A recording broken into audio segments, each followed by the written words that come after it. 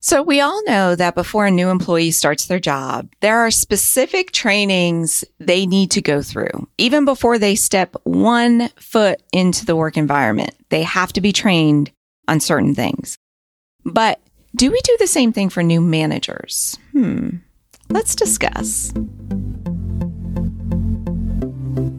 Hey there, safety friends. Welcome to the Safety Geek Podcast. I'm Bri Sargent, CSP and 20-year safety professional. After spending years training safety leaders across the globe for a large corporation and creating safety programs from the ground up over and over again, I am now sharing my processes and strategies with you. At The Safety Geek, you will learn how to manage an effective safety program that increases your management support and employee engagement, all the while helping you elevate your position and move up in your career. If you're ready to step into the role of a safety influencer and leader, you're in the right place. Let's get to it. Hello, my safety friend. Today, I want to talk about the difference between employee and manager new hire orientation. Because I don't think enough of us have a clear process for new members of the management team, such as, your frontline supervisors, department managers, even executives. So what is the same? What is different? And this question actually came from one of my students in Safety Management Academy. Valerie, thank you so much. Now, if you have a question you want me to cover on the podcast, then shoot me an email at support@thesafetygeek.com and we will definitely add it to the list. Okay, to start off, you need to have a clear process for employee new hire orientation. This is task number one. We can't even talk about managers until you have employees covered. And this is a list of what every employee needs to be trained on prior to even starting work. A list of job-specific training as well, and when it needs to be completed. So some training can actually wait past their first day. Like they can actually start working and doing some things, but before they operate that equipment or before they're exposed to a certain hazard, you have to make sure that they're trained on those things. But there are some trainings that have to be done on day one, like reporting injuries and hazard communication. And I don't know off the top of my head right here, but there's a handful, that have to be done no matter what before they step foot into the work environment. And if you don't have a really good list of what trainings need to be done, then I would recommend that you go back to your hazard assessment, that you do a really good comprehensive hazard assessment. And I do have a little mini workshop on that if you need help with that. And you can look at that at thesafetygeek.com/HA workshop. But when you're creating new hire orientation for employees, you need to have that list of what has to be done immediately and what can be done later. And the more that you can put off until later, the better. Because when you try to do too much training at once, the retention of the training just diminishes. So what I like to do is actually have a shorter new hire orientation. And then over the next several weeks, I touch them again and again and again on the shorter topics for everything else that they need to do. And actually, I have a whole process where I get employees involved in that and all of that good stuff. I talk about that in Safety Management Academy. So what I recommend that you start off with is creating a solid training matrix. This would be a list of all of your policies, procedures, and trainings, and who needs to be trained and when they need to be trained on it. I love to also add a column in there as to when refresher training needs to be done, right? So the who and when of these trainings should also include management. So if they work in areas where they supervise employees who will be doing these tasks, they need to be trained in it as well. So for example, you don't want to have a forklift operator, they're trained on forklift operation, but their manager knows nothing about operating a forklift. So you still want the manager to go through the training. They don't have to be a certified forklift operator, right? Because unless they're doing evaluations, they don't need that. But they need the basics of understanding how to properly and safely operate a forklift. So when you are creating this matrix, make sure that you're including everybody. If they work in an area around a hazard, they need to be included. If they manage people that will fall under those policies, those procedures, they need to be included. From these lists, you can create a new hire orientation that every single employee goes through. And when I say everyone, I mean everyone. This is your employees, your office employees, your remote employees, your managers. Everybody goes through it. Now, if a manager is brand new to the company, like they had a management position and they're being hired from the outside to fill it, the very first thing they're going to go through is this new hire orientation. Now, typically, management members, especially frontline supervisors, are promoted from within. So when they're promoted from within, they've already gone through new hire orientation. They did that when they were hired with the company.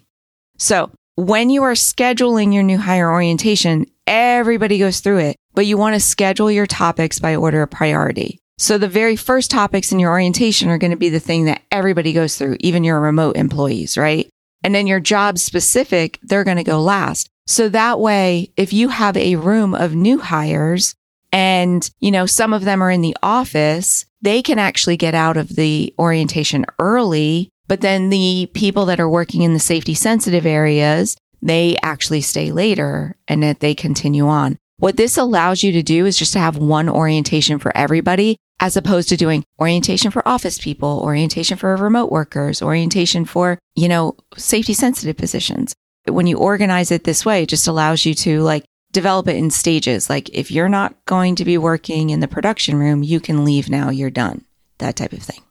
Right? So that is new hire orientation. The second part of the question was manager orientation. Now, your management team, they could be promoted from within or they could be hired as a new employee, just like I went over. So a lot of times what happens is that when they are promoted from within, they get missed out on management orientation because it's assumed that they already know all the things that they need to know about the company's policies and procedures in being a manager. But this is not true. For example, your employee was trained on accident procedures, on how to report accidents, and that the accident report needs to be filled out immediately and then it gets turned into safety or whatever your procedure is. When they get promoted to a frontline supervisor, they may have other duties that are associated with that accident procedure that you need to train them on now that they are a manager. So basically, when they went through it before, they were wearing their employee hat. Now that they're wearing their manager hat, you need to change their mindset as to how they look at it, because now they are the enforcer of rules. They are the implementer of the safety policies. They are the coach of the employees. So you need to make sure that they are well trained and prepared for this new role. Now, when they are being promoted from within, you don't put them through new hire orientation again, but you do need to do some additional training. And I'll go over the topics in just a second, but I want to reiterate, when they are promoted from within, they just go through management orientation. But if they are a manager hired from the outside, you put them through new hire orientation, and then you put them through a management orientation. So they're getting two. Now, the topics that I recommend that you put in your management orientation, and you may laugh at me because it's a lot. So it's pretty much about the same amount as a new hire orientation, but these are important things. So you want to train them on accident procedures, what you expect them to do after an accident. In my case, I expected them to go to the scene, take pictures, get all the information, gather stuff about, what they were doing prior. If it was like a back strain, what product were they lifting? What was the weight of that product? That type of thing, right? You might also want to train them on accident investigation. In fact, I would say you want to train them regardless. I believe that frontline supervisors should be doing the accident investigations. And I know that that's not a common belief. The only accident investigations I like to lead are the ones that are more serious of nature. But my bumps, bruises, strains back, cut fingers, those type of things, I always had my frontline supervisors investigate them because they had the most information and they were closest to the scene, and that gave them the skills to help prevent it from happening again. So you want to train them on accident investigations. That way they understand what to look for. The next thing is you want to train them on how to train adults. I believe frontline supervisors should be doing all of the safety training, and they need to know how to train adults. And even if your procedures are you doing the safety training, your frontline supervisors are still going to be touching people and training them on things. They need to know that training adults is different than what maybe they experienced in high school. So make sure they understand how to do that. Following up on that, they need to know how to coach. They need to know that telling somebody they're doing a good job is not coaching, that it's actually a discussion based, and they need to understand how to start that discussion and make it positive and make it get results. They also need to know how to do an observation and how to actually get results from that observation, that they are expected to be watching people work and observing whether or not they're following the safety policies. Hopefully you have a formal safety observation program, but if not, they still need to be observing people and correcting them or giving them positive feedback if they were doing it the right way.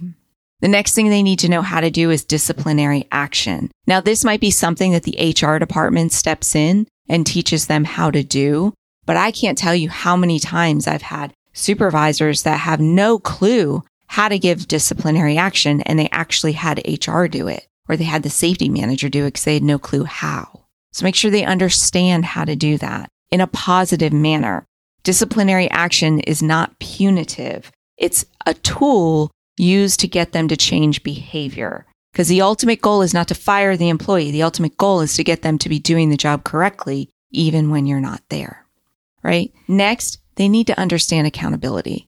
I believe every member of management needs accountability training probably every year because nobody understands this. I mean, I've worked with corporate offices and they just don't understand accountability.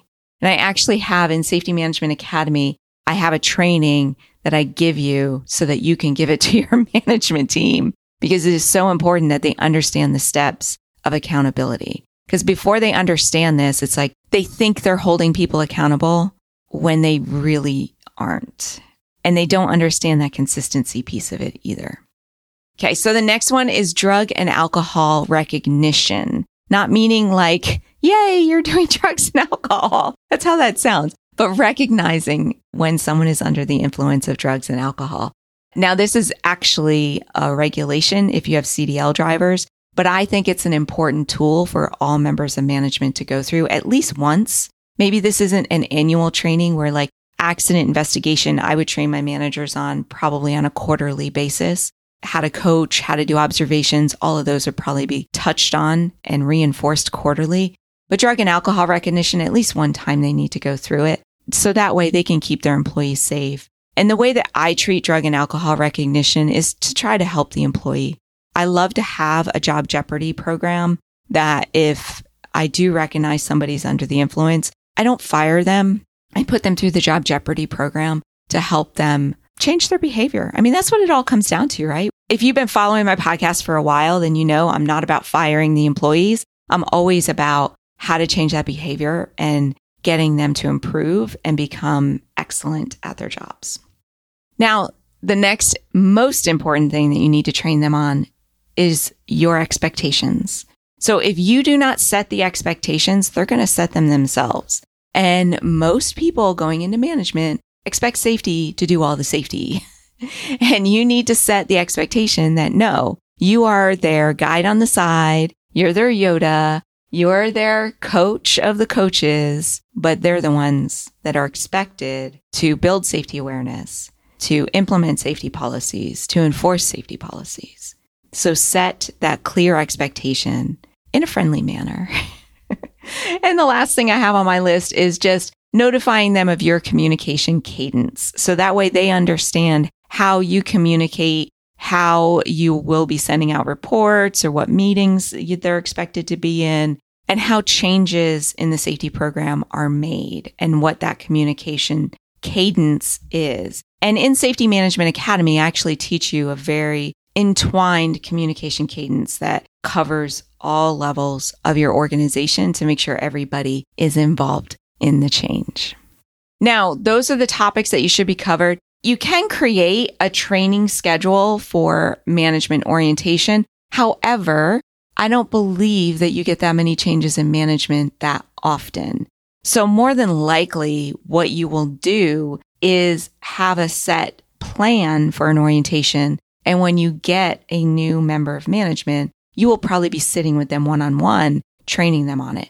Now, if you've never trained any of your managers, then just do it over a couple of meetings, because you can't do it all at once because someone has to be managing the company. But do it over a couple of meetings. And I also believe in breaking it up. Unlike new hire orientation, these are not things that they need to know when they step foot in their new role. Other than accident procedures and maybe your expectations, those are the two that I would start with. And then over a week or two, just have different little meetings with them and then train them on the different things. The way the human brain internalizes training is they need to do it in little bite-sized chunks. If you try to give them all of this training all at once, they won't remember any of it. I think retention is like 10%. But if you do it a little bit, let them actually experience it in their job, and then you give them a little bit more, you're going to have a more solid foundation for those managers. And their first 90 days in their role, it is your job to coach them to excellence. Remember, you are the coach of the coaches. So that means you're going to be coaching them more often than you do your other frontline supervisors or managers because they're new. So the whole idea is that you're coaching them to excellence. So think about a new employee. When we get a new employee in, maybe we pair them with a mentor, or we focus more time with them to make sure that they understand how to do their job. It's the same thing with a member of management. I don't care if this new member of management has been here for 15 years as an employee and now they're a supervisor. The moment they became a supervisor, they're on my 90-day rotation of getting a lot more observations, a lot more coaching, and I'm going to make them an excellent member of my safety team to make sure that they are doing what they're supposed to be doing. So put that into your plan as well. Now, management safety orientation is just one aspect of setting up your team for success. In Safety Management Academy, I also teach you how to keep them engaged with regular meetings, plus how to include them through your communication cadence and all throughout your program. Because the idea is you want to partner with your management team. And this management orientation is actually a strong foundation of that partnership. Okay, my safety friend, that's what I have for you this week. Keep it safe out there, and I will see you soon. Bye for now.